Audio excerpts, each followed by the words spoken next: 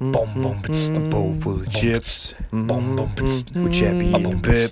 Boom, boom, two young brothers. Boom, boom, talking college football. Boom, boom, and life and humor. And some funny ass clips.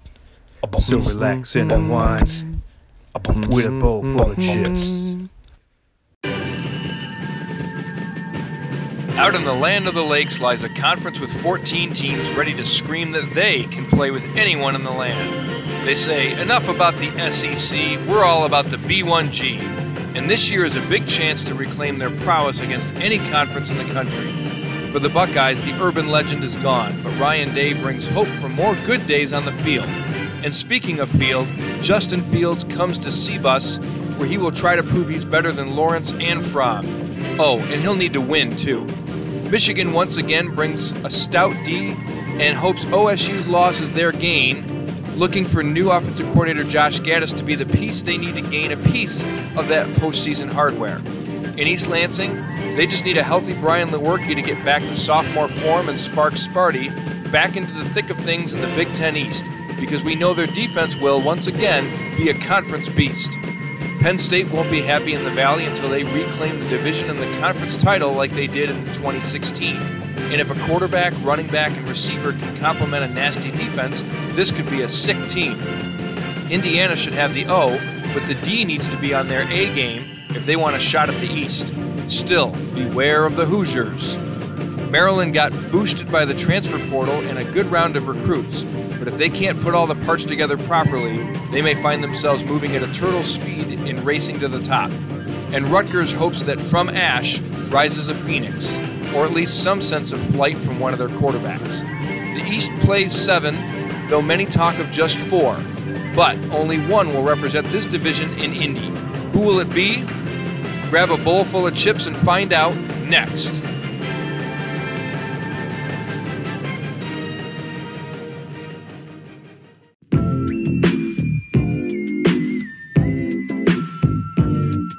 I love it when you call me Big Chappy. Throw your hands in the air for your 5-star players. That's right, we're rapping here on a bowl full of chips, but thankfully not in the musical sense, Bip. Nope, we're going to rap Big Ten football 2019. And this hits a little closer to home, literally, because as many of you know, Bipster and I live in the heart of Big Ten country. This is episode 45, so intros are getting to be redundant, but in this biz, you do it anyway, because we're hoping that many of you tuning in might be new listeners who are about to be turned on to the charms and quips of Chappie and the Bip. I am Chappie, your voice of choice, and with me is the witty of brotherly love, Bip. Bip, again, it feels like forever, and maybe because it's been a long but eventful week. How goes it, mi hermano? Yeah, that's it's about how we expect it. How's my Harbaugh there, Chappie? Oh, dude, that was spot on. Well, speaking of Harbaugh and awkward answers to questions, I heard that you took a trip to Chicago for Big Ten Media Days. I did, my friend. It was, really, it was the chance that I was looking for a few years ago when I kind of got back into the media biz and college football writing for the Northwestern Wildcats. And so I was granted the opportunity to attend Big Ten Media Days, and I took full advantage of it and got a little bit of light in the sun and spot on TV. You could hear my voice asking Coach Fitzgerald at his podium stand a question which he directly answered in class and understood what I was asking. And then the last speaker at the podium before Bill Carollo came on was the legendary Coach Jim Harbaugh, who I revered and looked up to as a player for the Chicago Bears and the Indianapolis Colts. Captain Comeback. He was a hero of mine, shares the same birthday. But as a head coach at the University of Michigan, not only does he have a strike against him for coaching the Maize and Blue, but I asked him a question about whether, they were picked to be Big Ten winners this year, and I asked him whether he thought that was a good thing and he wanted to be picked at the top, or whether he preferred to be the hunter as opposed to the hunted, and he basically took it in a different direction. So, basically, it was a two-way mini conversation with me and Coach Harbaugh. And when I say two-way, I mean I was traveling the straight and narrow in my lane, and he was driving on the sidewalk in the opposite direction, seemingly blinded by glare in his own rearview mirror. So, but it was an experience. It was a good story to tell. And, I did talk to great coaches like Pat Fitzgerald from Northwestern, Chris Ash from Rutgers, and got to hear all the great things that these coaches and players and everyone around the Big Ten, including the guys from the Big Ten Network, even Reese Davis made an appearance there. It was really, really cool. So, being at these events, one, it reminds you that these guys we see and cheer or chastise on Saturdays in pads actually are real people and real students and very respectable and great representations of their school's BIP and their families and friends. Two, it was cool to see the work behind the scenes that go into things like the Big Ten Network and the quality production they put into their broadcasts with guys like Dave Revson, Jerry DiNardo, Howard Griffith, as well as a guy, like I mentioned, Reese Davis, who made a brief appearance in video output. But most importantly, number three, it gets us all even more amped up for the fall and the season kickoff in 38 days, BIP. 38. But that means we should get going on this Big Ten preview then, huh? Yes, sir. Just around the corner, so let's not delay anymore, Chappie. No, not at all. Let's give the fans what they've been clamoring for. So thanks again for joining us on A Bowl Full of Chips, the college football podcast that gives you the entertainment of an Ohio State offense, the preparation and execution of a Michigan defense, and the tight ends of an Iowa football team. Grrr. So here at BFC, we'll give you our opinions, but they're backed with reasoned judgment. Sometimes we get it right, and sometimes you think we are slightly off base. But in either case, use the talk of Twitter to share your agreements and aggravations. I am at champion_lit. And I am at BFC BIP. So give us a follow, and if you already do, share our handle with others so they can enjoy the riches. Visit our show's Twitter page on @BowlFullOfChips, where we post our website for a growing number of resources and bits of information, including lists, rankings, and our upcoming previews. We already did the SEC last week. We're currently doing the Big Ten tonight, and we're going to release in print a lot of other information that maybe we won't cover in depth and detail on the podcast here, but you can get it in print form. And rest assured that an easy domain name is still in the works. So soon, hopefully, we will just throw out our web domain, bfc.com or whatever it might be. But bear with us as we're getting that all ironed out. You can also find links to our previous podcasts on our website and contact us at bowlfulofchips@gmail.com. So again, tonight is the Big Ten preview 2019. How are the teams, the 14 teams in and around the Great Lakes and then inexplicably out in New Jersey and Maryland, how are they going to do this season? So Biff, we're going to start with you. We're going to start with the East. Let's hear from you. Who's going to take first place in that coveted and competitive Big Ten East division? Well, Chappie, in the East, I like the Ohio State Buckeyes to take first. And I have them going 12-0 in the regular season. And also winning the Big Ten championship game. And looking into their squad for 2019, gone are Dwayne Haskins, Tate Martell, and Matthew Baldwin from the quarterback position. But obviously, you enter Justin Fields, thought of by some as actually more talented than Trevor Lawrence in last year's freshman class as they were entering school as true freshmen. So how good Fields is going to go a long way towards whether the Buckeyes are a playoff contender or just a Big Ten contender. But he's going to be helped out in the fact that he's got lots of talent all around him.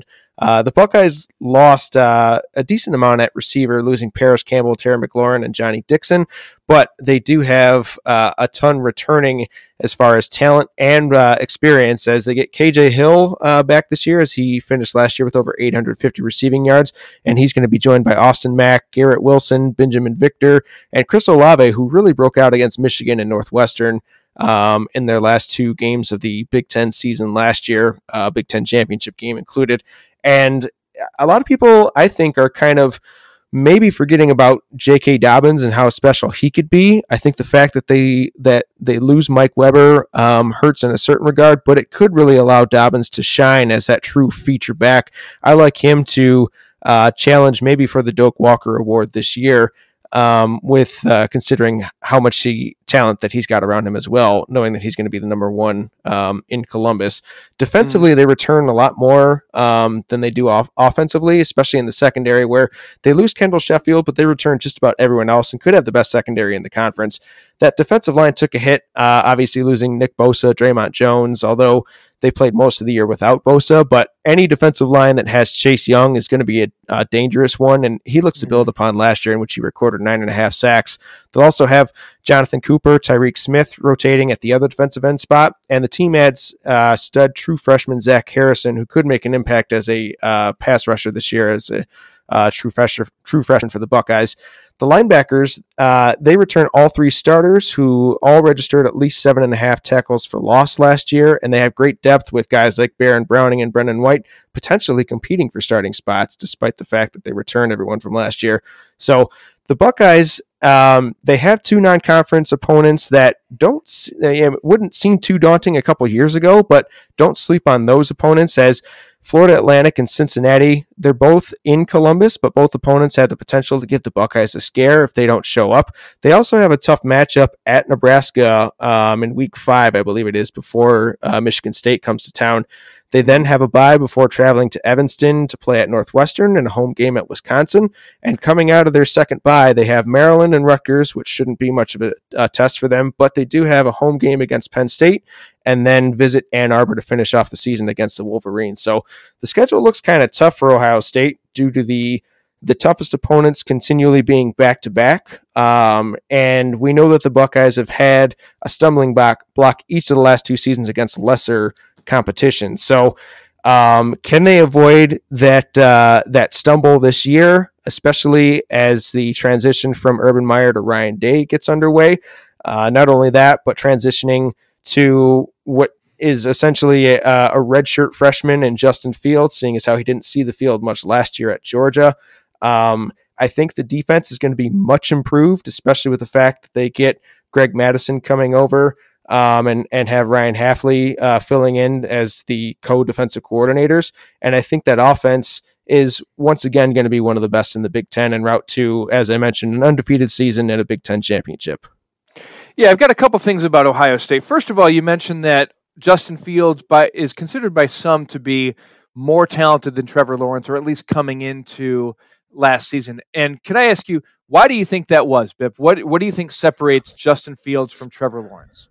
Well, and let me put the caveat that people thought that he was more talented going into last year. I don't think anyone thinks that. Yeah, I think it's first and foremost the fact that he's dangerous as a runner. Okay, and I think in this Ryan Day offense, he could have some success. Right, and he definitely has a talented arm. I think that's really where people see him as almost like a Superman. They see him as a dual threat. But sometimes as football fans, we get caught up in anytime you see a guy can run, automatically he just elevates to be this untouchable, outstanding quarterback. And, clearly last year, when you look at the national championship matchup, Trevor Lawrence versus Tua Tagovailoa / Jalen Hurts, Tua and Jalen were better on their feet or with their feet or allowed to do more with their feet than Trevor Lawrence was. But I would take Trevor Lawrence 100 times out of 100 over any other quarterback in college football. So I'm not going to argue that Justin Fields is not a talent, but he's got to show me something, because last year we really only saw him in the game at Georgia when it was a designed run, or when, he was allowed to tuck it and use his feet, because it wasn't really in pressure crunch time situations necessarily. In the spring game, I wasn't overly impressed. The big play that he showed was a 40-yard pass in the air when a defender made a horrendous attempt at trying to tackle a receiver at his feet. He fell. The receiver caught it on an underthrown ball and then ran it the other 55 yards for a touchdown score. So I'm not slapping Justin Fields in the face, but again, I think that this may be a case of a little bit more hype than what he's warranted right now, and he could come and prove me wrong. I think that you're right. They're going to put up a lot of points, a lot of offensive stats and yardage this year, but I'm not sold that Justin Fields is this messiah that a lot of Ohio State people, and even really a lot of national media people, mainly ESPN, are crowning him as. You talked about the linebackers as well. Those 3 guys, Malik Harrison, Tuf Borland, Pete Werner, they were numbers 2, 3, and 4 in tackles, and it's very rare that you have all 3 linebackers in the top 5, and these guys had them in the top 4. So they were probably the most underrated group of position players on that defense last year. And I think that this defense was underrated last year overall. Granted, they were one of the worst defensive units from Ohio State from a production standpoint that we've seen in quite some time. But I think they're going to be one of the most improved defenses in the country this year. And I dare to say that their defense could match what their offense is in terms of their value. So I actually have Ohio State at number 2, and I'm going to give you my rundown of them. And then I'm going to give you my number 2 team, which cat's out of the bag is Michigan, because I have a feeling that, or I'm sorry, Ohio State's my number 2 team. Michigan is actually my number 1 team. So I'll get to them in just a minute because I have a strong hunch that they're going to be your number 2 in the East. But here's how I see Ohio State. So first of all, Ryan Day at Media Days talked about being tough. He talked about giving the players tough love, being tough physically, and handling tough situations. He thinks that those are the 3 things that are going to be the key ingredients for success, not only this year, but in his tenure there in Columbus. He realizes that they have a lot to prove, and he knows that he's in Urban Meyer's shadow. And one of the reporters asked him, do you still rely on Urban as a resource there because Meyer is working in the athletic department? And Ryan Day said, absolutely. He says Meyer is, quote, an unbelievable resource. But he also credits Chip Kelly even more. He calls him like a father figure. And both of those are, when those are your 2 mentors and when those are 2 guys that you're going to look to try and build success at the college level, you really can't go much higher than those 2. So offensively, Ryan Day is going to team not only his offensive prowess that he brings, but he's going to team with Mike Yurcich, who comes over from Oklahoma State, a point producer in Stillwater, and then also Kevin Wilson, who has been producing prolific offenses from his time at Northwestern, Oklahoma, Indiana, and then even recently at Ohio State. So you're looking at 3 of the best play callers, maybe in college football from a trio standpoint. They're going to form a great offense. Like you said, they're not going to have any trouble putting up points. I really like J.K. Dobbins. I think he's going to have a bang bounce back year this year. He's going to be one of my all Big Ten running backs. He's just a good combination of balance and power and then speed. And I put him in that order. I don't look at him as somebody who's going to blaze trails and leave lightning in his wake. But he's more of a guy who's not afraid to lower his shoulder. He's going to make you earn your tackle if you're going to try and tackle him. The wide receivers speak for themselves. You mentioned all of them. I really like KJ Hill. I think that he might be one of the leading pass catchers in the Big Ten this year, or at least certainly one of the guys that has the most amount of yardage. But the problem is there's not a quarterback on the roster who was there last November. So even Ryan Day talked about it, that they're going to need some time to learn this offense. And I think we saw some of those struggles that Justin Fields experienced in the spring game. I do like their depth at quarterback with Gunnar Hoke behind Justin Fields. So, a lot of people say, well, Ohio State goes as Justin Fields goes. If Fields goes down, what's going to happen? And I think a lot of people are losing sleep over that. They really shouldn't. You and I talked about Gunnar Hoke as being a really good quarterback at Kentucky. Now he comes back home to Ohio, where I believe he was a Ohio Player of the Year his senior year. And, so they'll be okay there. They have, like I said, arguably the best all-around offense in the conference, maybe in the country. That offensive line is going to be good once again, especially with the addition of Jonah Jackson, a transfer from Rutgers. They were 3rd in pass efficiency offense last year, 8th in scoring offense, 11th in offensive yards per play, 17th in red zone offense. And I know that Dwayne Haskins was a big part of that, but you really can't expect too much of a drop-off with Justin Fields. Again, he's proven in high school that he's got the talent, but again, let's see it this year. And you talk about, the loss of Mike Weber.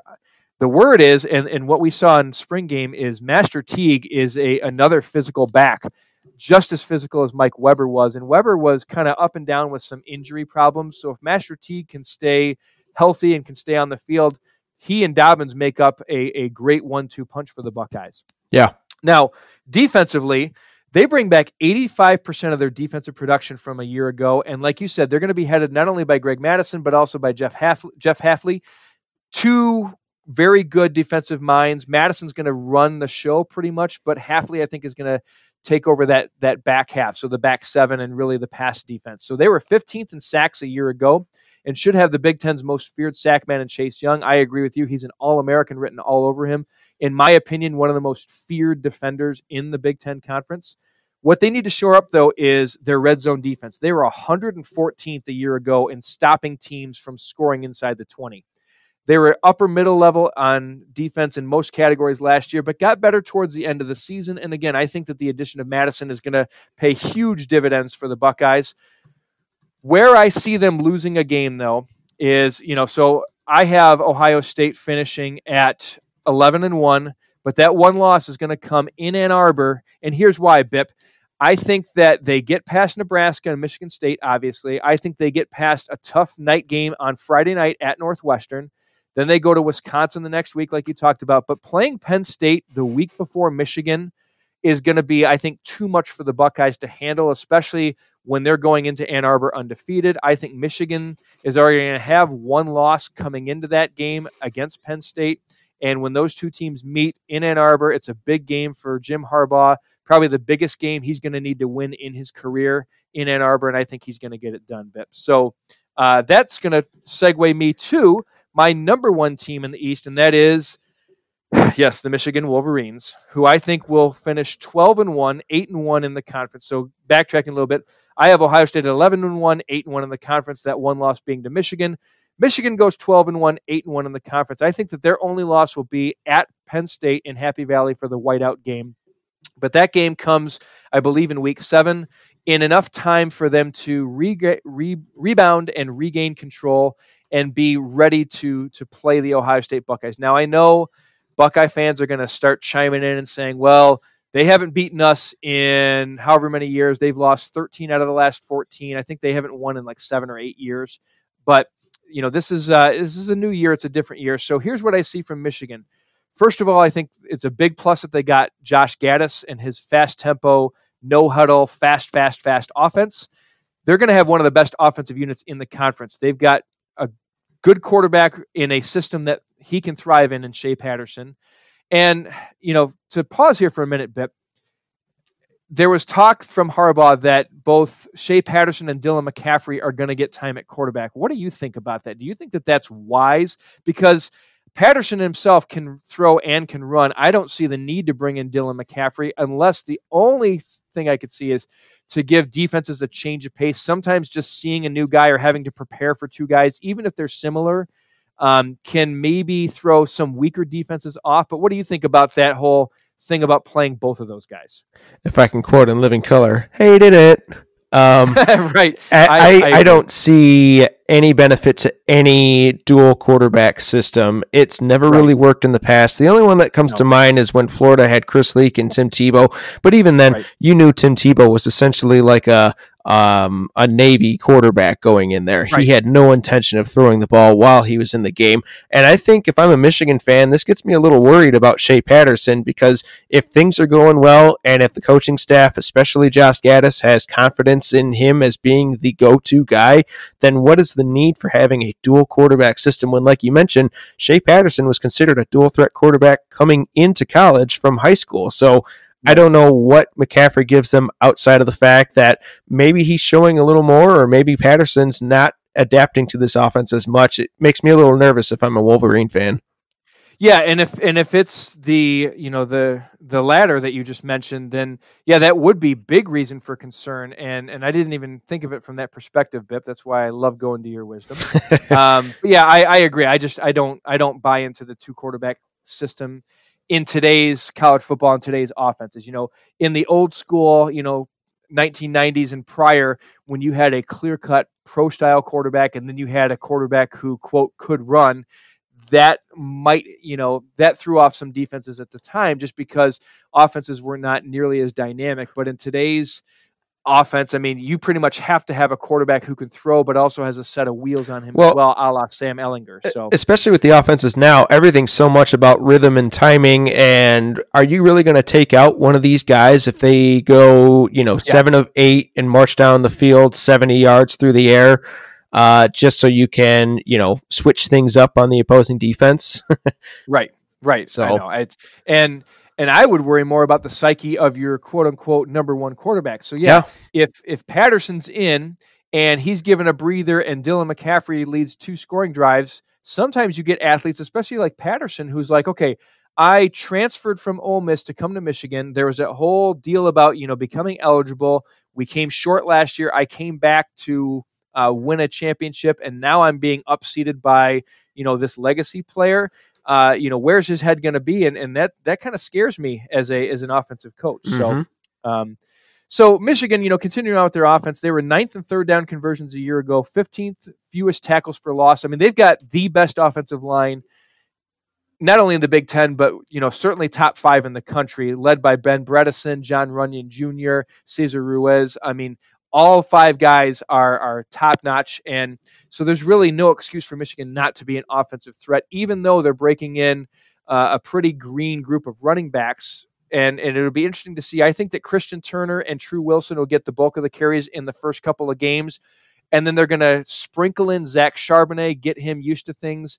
And, he'll get some carries against Middle Tennessee and against Rutgers, in week 4 to prime him for the heart of Big Ten season. I know that they play Wisconsin in their 3rd game, but by then I think that passing game is going to be enough, and Wisconsin won't have figured themselves out just yet. So I think that's a win for Michigan. But by the time they have to play Iowa for homecoming, they travel to Penn State, they play Notre Dame at home. That's when Charbonnet is going to hit his stride. And I think if he lives up to what his potential is going to be, that'll be a pretty good running back for the Wolverines. But defensively is where they're going to make their mark. Now, everybody knows how good they were defensively a year ago. I'm curious to see how their linebackers step in this year. Now, Devin Gill and Khaleke Hudson are, quote-unquote returning starters. Josh Ross steps in at middle linebacker, and, even behind him, they've got some depth there. They, when you've got Don Brown at the helm, things are going to go well. But again, here's a stat that is probably going to shock everybody listening, Bip. Do you know where the Michigan Wolverines finished in red zone defense a year ago? As good as they were, throw out a number, even if it seems outrageous. I'll throw out an outrageous one that I think can go 50th. They were 129th out of 130 teams in stopping teams inside the 20. That stat blew me away more than, and in fact, I had to go back and look at it. I thought, I had to have copied this wrong. This was mixed up with, Rice or somebody like that. But no, the Michigan Wolverines were the 2nd worst team in stopping teams inside the red zone. Now, they only allowed teams to get there 30 times, but still, that's a number that's staggering and has to improve, especially in crunch time games for the Big Ten East, like Michigan State, like Ohio State, like Penn State. So special teams are going to be damn good, the best in the Big Ten. They actually have 2 all Big Ten style kickers in Quinn Nordine and Jake Moody. Will Hart is a great punter. Ambry Thomas returning kicks. Donovan Peoples-Jones returned one to the house as a punt returner last year. They're just going to be flat out good. They've been 10th in recruiting the last 4 years. I think, like I said, they'll get their slap in the face against Penn State. They'll iron out the wrinkles. And then when Ohio State comes to Ann Arbor on November 30th, I think the Wolverines and Harbaugh finally get it done. And I have them playing in the Big Ten championship this year. So that's my rundown on Michigan, Bip. I have a feeling that you've got them 2nd in the East. That is correct, Chappie. I have the Wolverines finishing 2nd, but it's a little bit of a surprise maybe to folks out there. I have them finishing 9-3 overall, 7-2 in the Big Ten, and their losses, I have them coming after their first bye at Wisconsin. I think that's going to be a tough game there at Camp Randall. I also have them losing at home against Notre Dame. And yes, feel free to let me know the homer bias on that one. But then I also have them losing at home against Ohio State, and mainly the reason against Notre Dame and Ohio State. I think similar to your reasoning as to Ohio State losing against Michigan, the Notre Dame game comes the week following their trip to Happy Valley to play Penn State. And Ohio State, I just think that I can't trust Harbaugh until he shows me that he can show up in the big games. I can't trust that, especially by the end of the season. What's that offense going to look like? Is Josh Gaddis still going to have the keys to it? Has Harbaugh turned it over? And I'm still questioning a little bit how that defense is going to round out after losing so much talent. So, Michigan last year finished with a similar taste in their mouth that they've seemingly had every year in the Harbaugh era, in which the Wolverines looked great in the middle of the season, but then when they played their rivals MSU excluded last year. They just couldn't get the job done as they enter the offseason with lots of questions and some really restless Wolverine fans. So they lose lots on defense, as I mentioned. Winovich, Gary, Devin Bush, David Long, but also Brandon Watson, Tariq Kinnell. The defense also loses Greg Madison and Al Washington, and I want to see how much that affects. Now, I love Don Brown, and I think he is the best defensive coordinator in the entire country, but losing two trusted defensive coaches like Madison and Washington, that's not going to be easy for that defense, I can't imagine.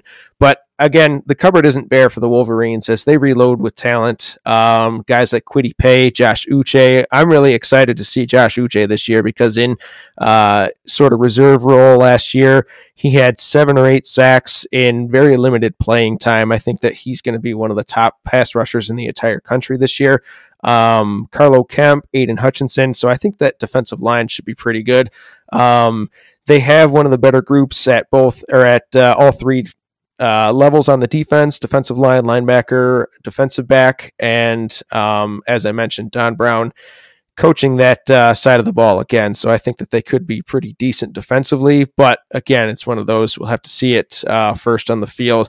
Offensively, as I mentioned, Josh Gaddis and his speed and space, there's a lot of buzz around that by Wolverine fans and the media, but we got to see it happen because he's never been a coordinator before. He's just been a position coach. So this is new territory for him.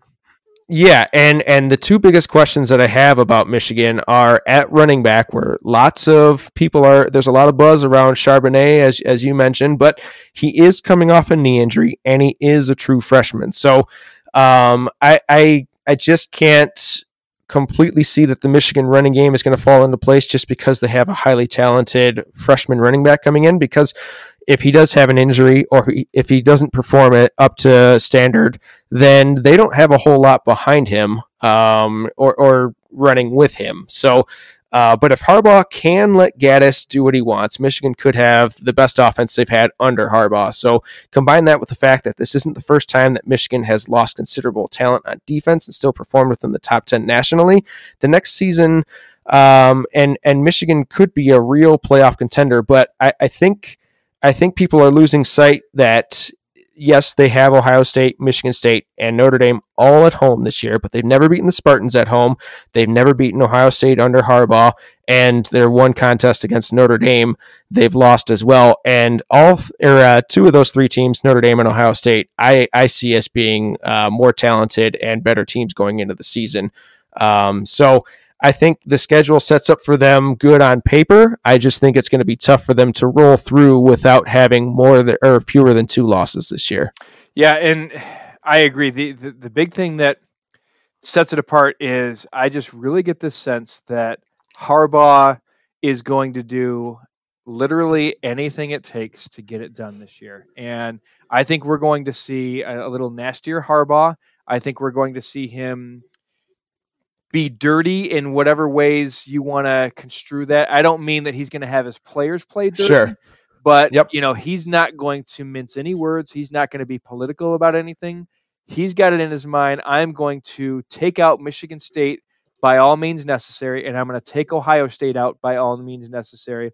And I could see them losing to Notre Dame because they don't need to win that game. I mean, they really don't. Right. If they lose to Notre Dame and Penn State, but they go and they run the tables and they win the Big Ten, there's still an outside shot that they could flirt with a playoff. But to Harbaugh, I don't think he cares about playoff right now. It's about winning the Big Ten East and winning the Big Ten, which I think that they could do if they make it to the Big Ten championship in Indianapolis. That's goal number 1. College football playoff can work itself out if things are crazy this year, or it can work itself out down the road. But he's got to beat Michigan State. He's got to beat Ohio State. He's got to get to Indianapolis. And I think that those factors in, like I said, if he doesn't get it done against Ohio State this year, I don't see him ever getting to the top. And we might see the last of Harbaugh in Ann Arbor this year if he doesn't do that. So, and this should be a good showing to see what is more important to Harbaugh, winning or his ego, because he's got to push a lot to the side to give offensive control to Josh Gaddis. So if he can truly be hands off and just tell Gaddis to go for it and just let things happen that way. I think that's really his only option to win the Big Ten this year. So it'll be interesting to see, because throughout stops in history for him, he's always kind of worn out his welcome, and it's been by and large because of his personality and that alpha male mentality that he's always had. So my question, so if your question at Big Ten Media Days would be, Coach Harbaugh, what's more important to you, winning or your ego? His answer would be, we go. So let's take it to number 3, Bip. Who do you see finishing third in the East this year?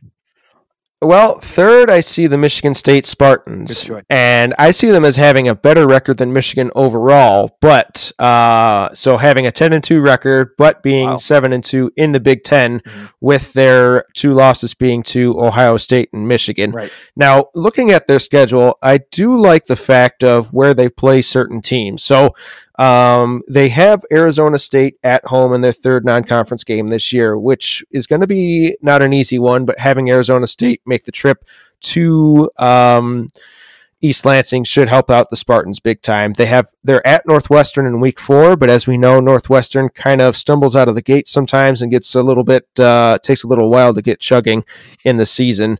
Only in the first 3 weeks.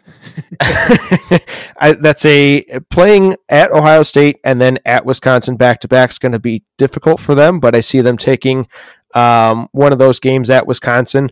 They play Penn State, but that game is sandwiched by a bye each week, so I think that they come into that game refreshed, and then it sets them up nicely. They have Illinois coming out of the bye, and then directly after that, they travel to Michigan, which I have Michigan winning, but then finish off the season with Rutgers and Maryland. So I think the schedule helps out the Spartans more than anything this year, but that defense is going to be, by and large, the reason as to why they finish so as high as I think that they will this year. Because that defense is going to be nasty. Kenny Willekes and Raequan Williams are on the defensive line, form maybe the best defensive end, defensive tackle combo in the entire country this year. They returned 8 starters, and that defense finished amongst the best in the country last year, and I think it could be even more improved this year. Joe Bacci, Josiah Scott, David Dowell, I think they'll all challenge for first or second team All Big Ten honors, and that defense is just going to be even more smothering than it was last year. Then there's the offense. So Brian Lewerke, it looked like he was the next big quarterback at Michigan State in 2017. He got hurt about halfway through the season last year and was playing with a shoulder that seemed to be held together by paper clips and duct tape. And when he was finally taken out, we saw what a dumpster fire that Rocky Lombardi could be. So that combined with the fact that they don't really have any proven running back coming into this year, an offensive line that struggled last year, and we'll see if they have an improved play going into 2019. Those are my biggest questions there, in addition to the fact that they didn't shake up the offensive coaching staff at all. I mean, they're essentially going into this year into an Indy race, driving a Pinto and just having rotated their tires. But I think more than anything, if Lewerke can stay healthy this year, he's got the ability to be good enough, given how good that defense is going to be this year. He's got Cody White and Darryl Stewart, who are a couple good, talented receivers to throw to. But again, it's all going to be predicated on how the health of Lewerke is this year, as they didn't do much to shake up the coaching staff. So hopefully their play calling is a little bit different and a little more into the modern college football era. But I think more so than anything, that defense combined with how that schedule lays out for them, I think the Spartans are in for a big bounce back year, Chappie.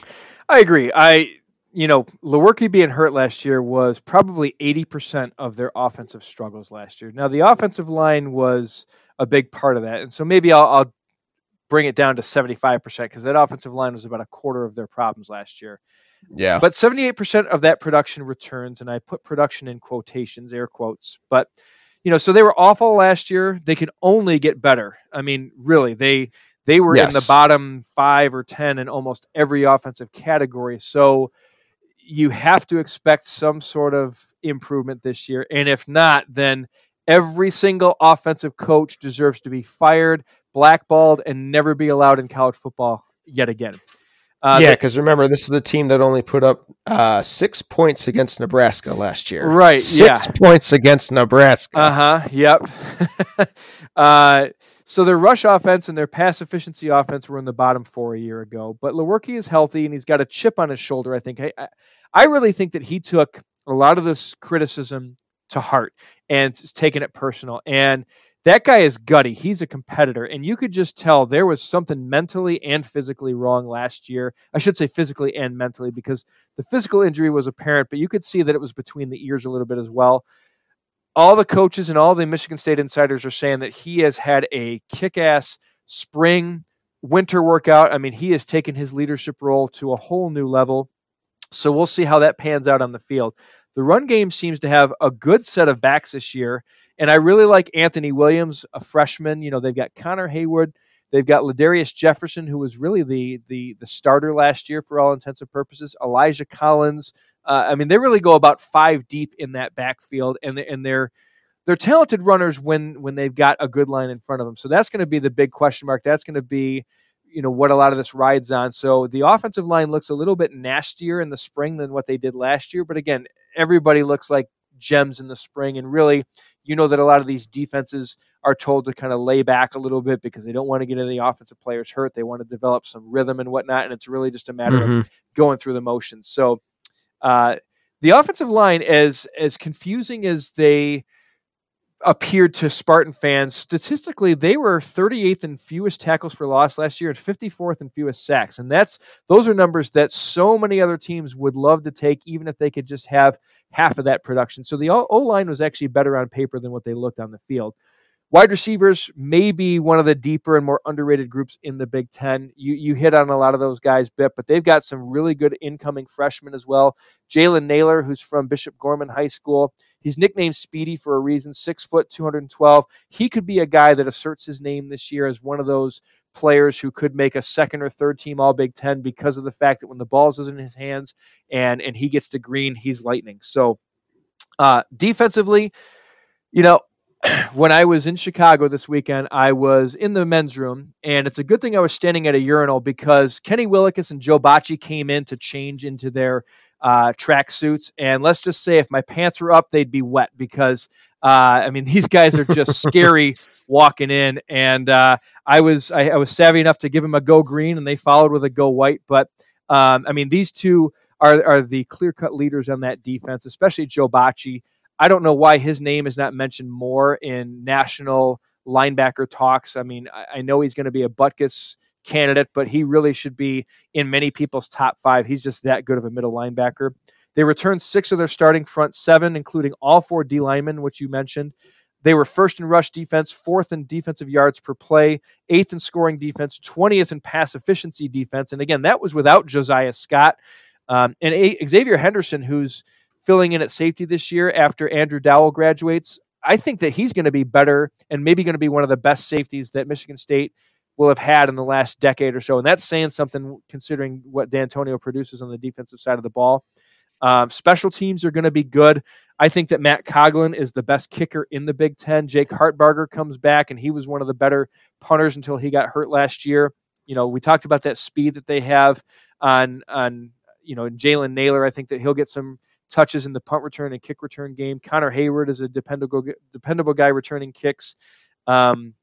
So, you know, there's the D'Antonio factor as well. I mean, if they can compartmentalize and avoid all the other MSU mess that was going on, I'm talking about the Larry Nassar debacle, this could be a team that could mess up the Big Ten, but they're going to need to steal one in Ann Arbor or in Columbus, or, you know, I don't know that they need to win both. I think if they can get one of those two, the team that they beat could take care of business with the other team, and you could get a situation where Michigan State could tie-break their way into Indianapolis this season. They've been good in recruiting the last 4 years. They've been ranking 28th in composite rankings. So I like Michigan State. However, realistically, I'm going to put them at 9-3 this season, with their 3 losses coming at Northwestern. And that's not a homer pick. The Wildcats have beaten the Spartans the last 3 seasons. And, you know, the last time they were in Evanston, it was that triple overtime thriller. But Pat Fitzgerald just seems to have D'Antonio's number. And actually, there were a lot of Michigan State writers at media days this past weekend who were asking Coach Fitz, what are you doing? What's your secret? Why do you have this advantage over D'Antonio and the Spartans in recent years? And, of course, Fitz was coy and, didn't really give away anything and politically talked his way out of it. But I also see Michigan State losing at Ohio State and at Michigan. But, a 9-3, a strong 9-3 record with 6-3 in the Big Ten, Bep. I have them third as well. Okay. Well, Chappie, who do you have coming in at fourth then? Well, number 4, I've got the Penn State Nittany Lions, also at 9-3, 6-3 in the Big Ten. And this is a team, all momentum screeches to a halt when I look in their backfield. Okay, so they're replacing Trace McSorley and they're replacing Miles Sanders at running back. So there's some gaping holes at those two spots. And I know that there's a lot of highly recruited and highly touted talent in the backfield at running back. Guys like Ricky Slade and Devin Ford, C.J. Holmes, Journey Brown, who was recently suspended. We'll talk about that in a minute. But I just think that they lack that experience right now. And when you put them up against Michigan, Ohio State, and even Michigan State as well, I think that they lack that explosiveness on offense. Keep in mind also, they lost a lot of their wide receivers, and the receivers who might be the most talented on the team really didn't show up last year. And I know that Penn State fans have kind of made excuses here and there for guys like Justin Shorter and Jahan Dotson, who came on late last year. If those guys can emerge, and if Sean Clifford is the guy at quarterback and truly is a good reason why Tommy Stevens transferred, then good for the Nittany Lions. But I just think that they lose too much in the offensive backfield. Their offensive line is okay, but they lost a couple in the transfer portal as well. They might be looking at playing some younger guys on that line in Mike Miranda and Rasheed Walker. But they were 81st in the country in sacks allowed a year ago. They were 79th in pass efficiency offense, which means that even with McSorley and some of those receivers that they had playing last year, it wasn't the best passing game. So Ricky Ronnie is going to have to kind of retool and get them performing at a higher level this year. Defensively is where they're going to make their mark. And I think that if they challenge and possibly even win the Big Ten East, it's going to be mostly because of their defense. I mean, you look down the roster, it starts with Micah Parsons, who was their leading tackler, really their MVP on defense, in my opinion, last year. Up front, guys like Yetur Gross-Matos and Robert Windsor, Shaka Toney at defensive end. Jan Johnson is an underrated linebacker. He's a wrestler for Penn State and truly looks like it when he's out there making tackles sideline to sideline. And then their secondary is going to be a little bit underrated because of the fact that they graduate 2 key players. But Garrett Taylor was a great safety last year. John Reed was a potential shutdown corner. So, again, I like Penn State to be competitive this year, but not to compete with the big 3 ahead of them. I like them at 9-3. Losses at Iowa, at Michigan State, and then at Ohio State. I do think that they beat Michigan in their whiteout game on October 19th, but it's not going to be enough to get them higher than 4th in the East. Bip, who do you have? I'm going to have to go with the Nittany Lions as well, Chappie. Like you kind of touched upon, offensively, this could be a long year for the Nittany Lions, as I'm not sold on whoever comes out of that quarterback battle, but I do like their group of running backs. They're young, they're fast, and they could be one of the more well-balanced groups of running backs in the conference. Ricky Slade, Noah Kane, Devin Ford, and the suspended Journey Brown, as you mentioned. I like KJ Hamler a lot. I think he really came on well as a freshman last year, as he averaged over 18 yards per catch while recording over 750 yards. I think Justin Shorter has a lot of talent. If he can put that together, then that's a nice 1-2 punch for whoever wins that quarterback battle. Freiermuth, the tight end, had 8 touchdown catches last year as a freshman. So I think there is some potential on this offense, but I just don't trust the quarterbacks this year. And I think that this could be definitely a year back, a setback year for the Nittany Lions.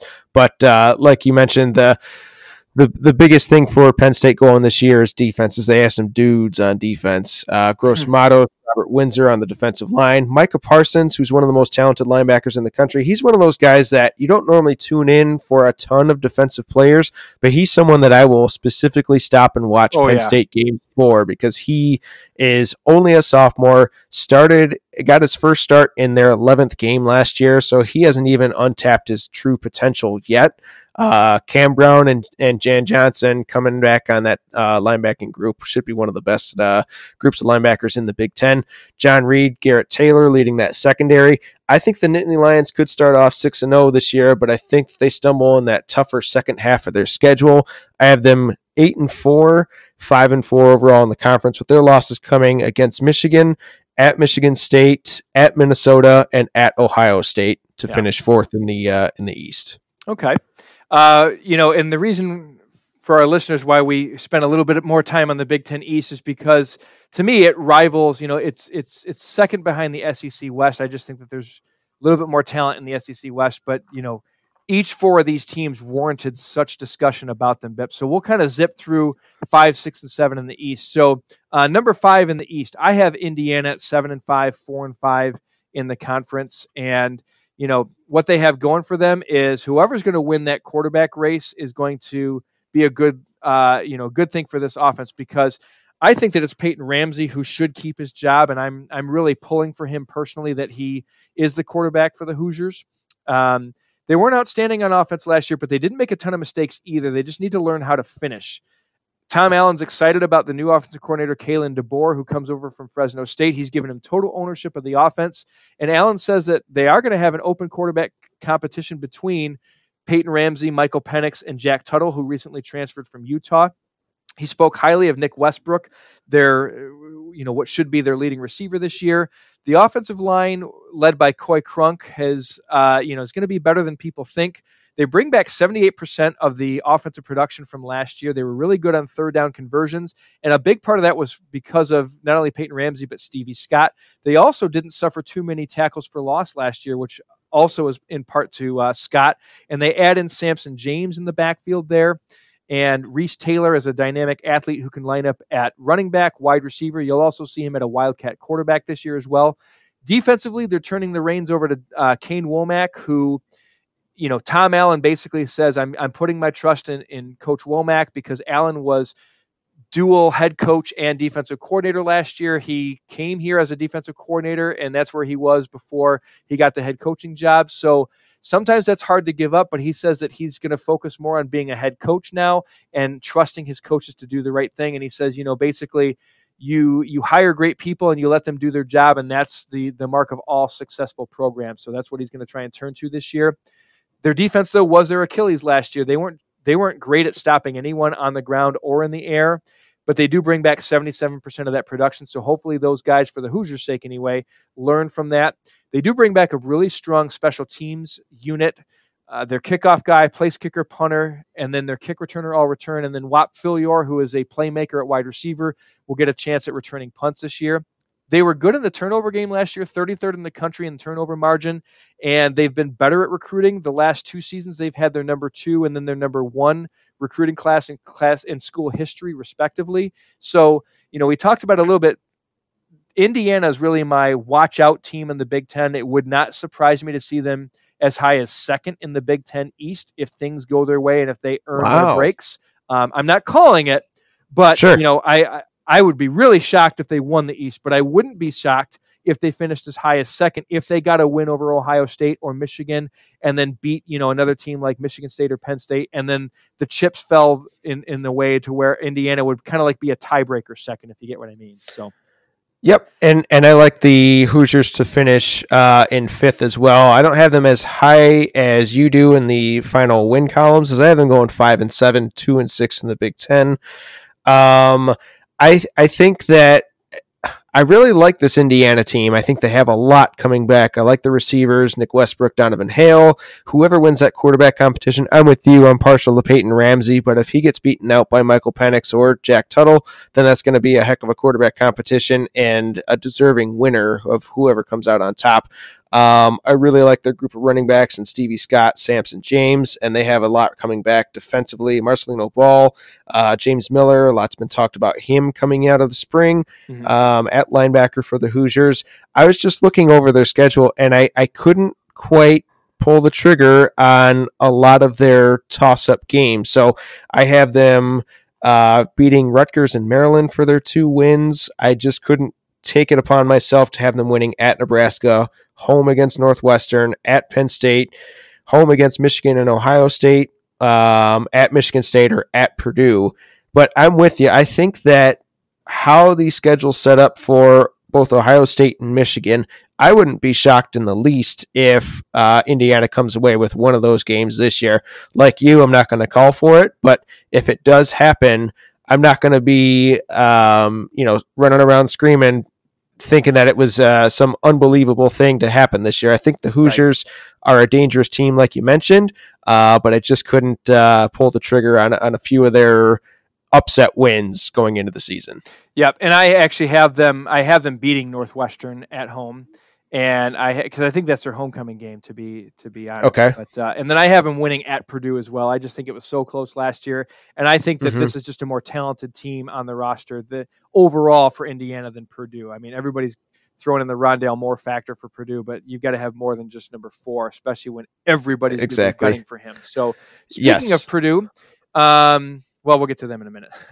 Wrong division. My number 6 team, I have Maryland at 4-8, 2-7 in the Big Ten.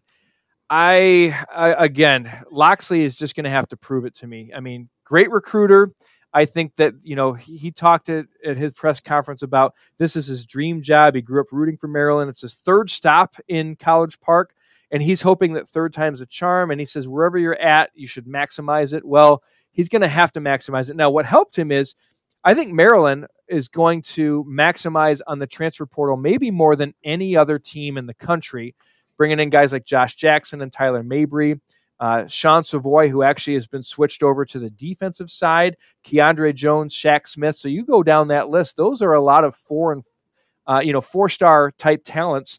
And even someone like Tyler Mabry, who wasn't 4-star, he was all MAC as a tight end last year and was in a very good, prolific offense. So good pieces on offense. They returned most from last year. They get Jackson and Mabry on that offense. They have a slew of running backs, but under Loxley's system, they're not all going to get a chance to shine like they did last year under Matt Canada. So what sort of effect might that have on guys who are not necessarily the number 1 and 2 in terms of touches? Anthony McFarland should be the starter, but then you got guys like Tayon Fleet-Davis, Javon Leak. They're going to be vying for carries, and I just don't see that a running back by committee system is necessarily going to work under Loxley's offense. Offensive line gave up a lot of sacks and tackles for loss last year, so if these guys can't get it together up front, then it's going to be difficult for this new offense, which is not going to be a lot of motions and shifts like Canada was. So defensively, this was their bugaboo a season ago. 117th in red zone defense. They were 113th in sacks, so they couldn't put pressure in the backfield. They did do a good job, though, eliminating big explosive plays, as they were 50th in defensive yards per play and just 46th in pass efficiency defense. So they kind of kept it to a minimum in terms of explosion, but once teams got inside the red zone, it was pretty much Swiss cheese for the Terps.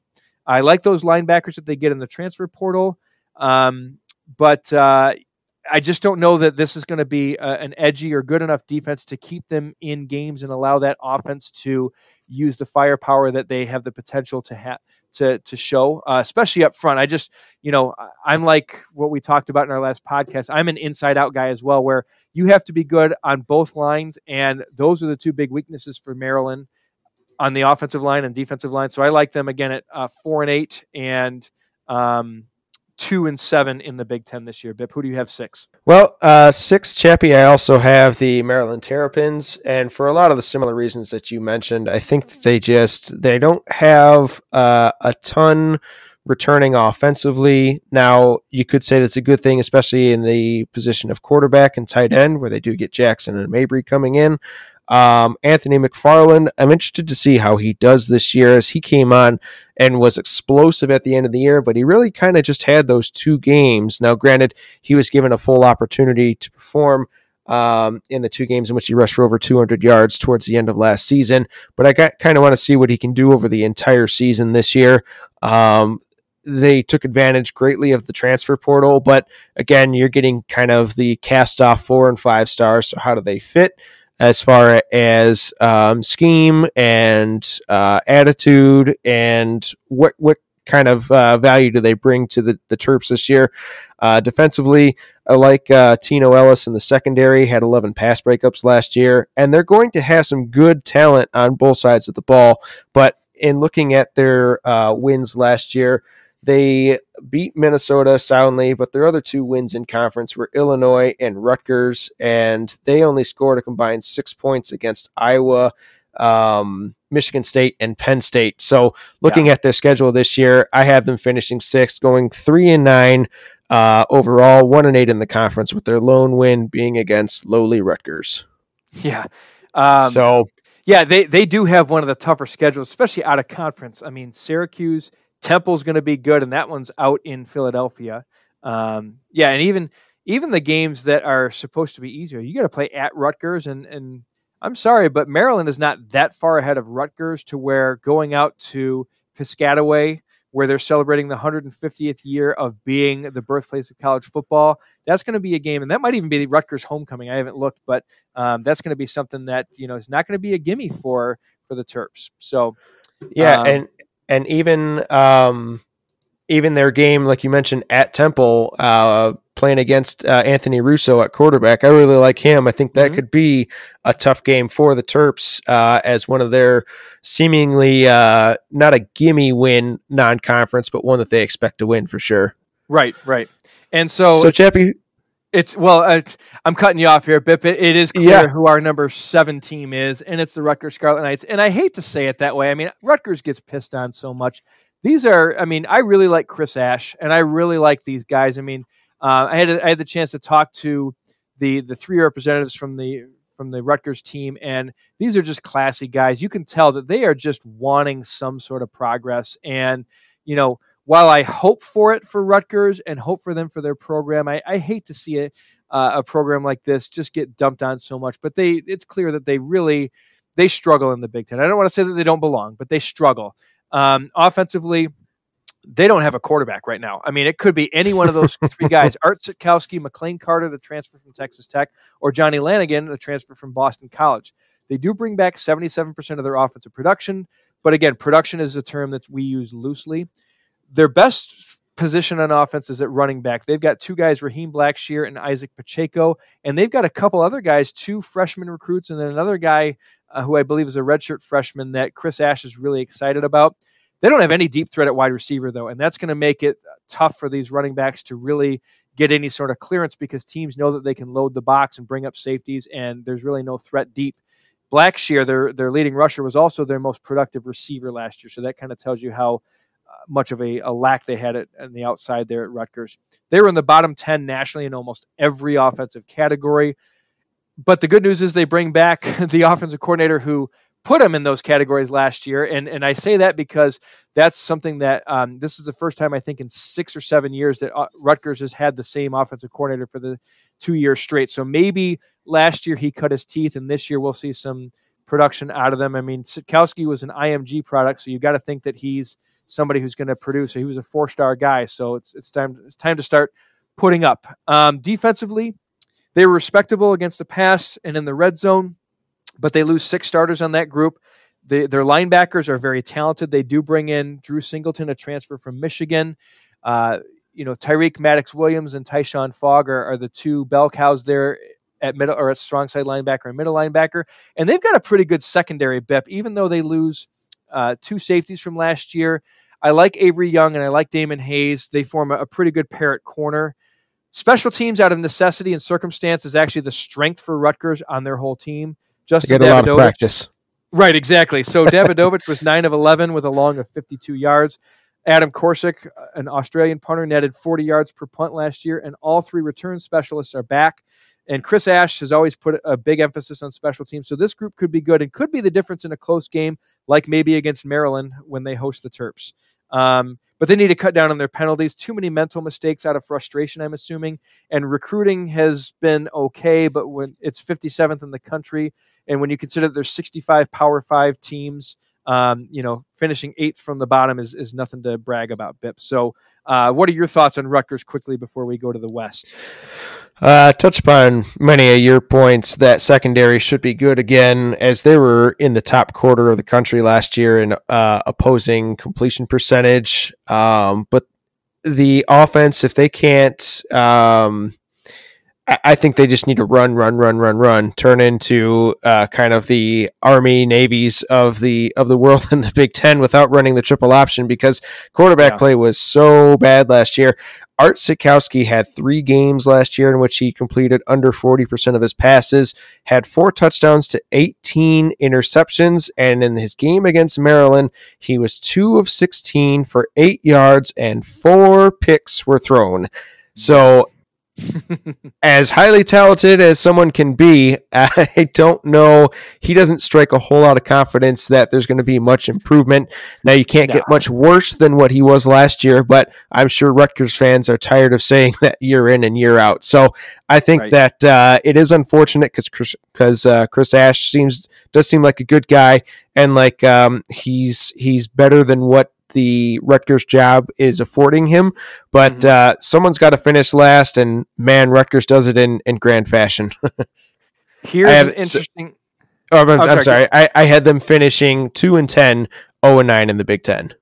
Okay, yeah, and I don't think I gave my record. I have them 2-9, 0-9 in the Big Ten. So we're in agreement there. And here's something to consider: when Army comes to Ann Arbor and plays Michigan, if I'm Rutgers, I would send out some undercover personnel to scout Jeff Monken, because that could be a good guy to bring over to Rutgers if you say that Chris Ash is done, because I think that the triple option would work perfectly at a place like Rutgers and would give a school like Rutgers more of a fighting chance than what they're trying to do with a pro-style offense that they have right now. So because they can't run the spread, really, because you're just not going to get the athletes to run the spread at Rutgers. But if you could bring in a triple option type offense like Jeff Monken could bring from Army and the discipline, and like I said, I think he's actually on pace to be better than Paul Johnson was and Ken Niumatalolo.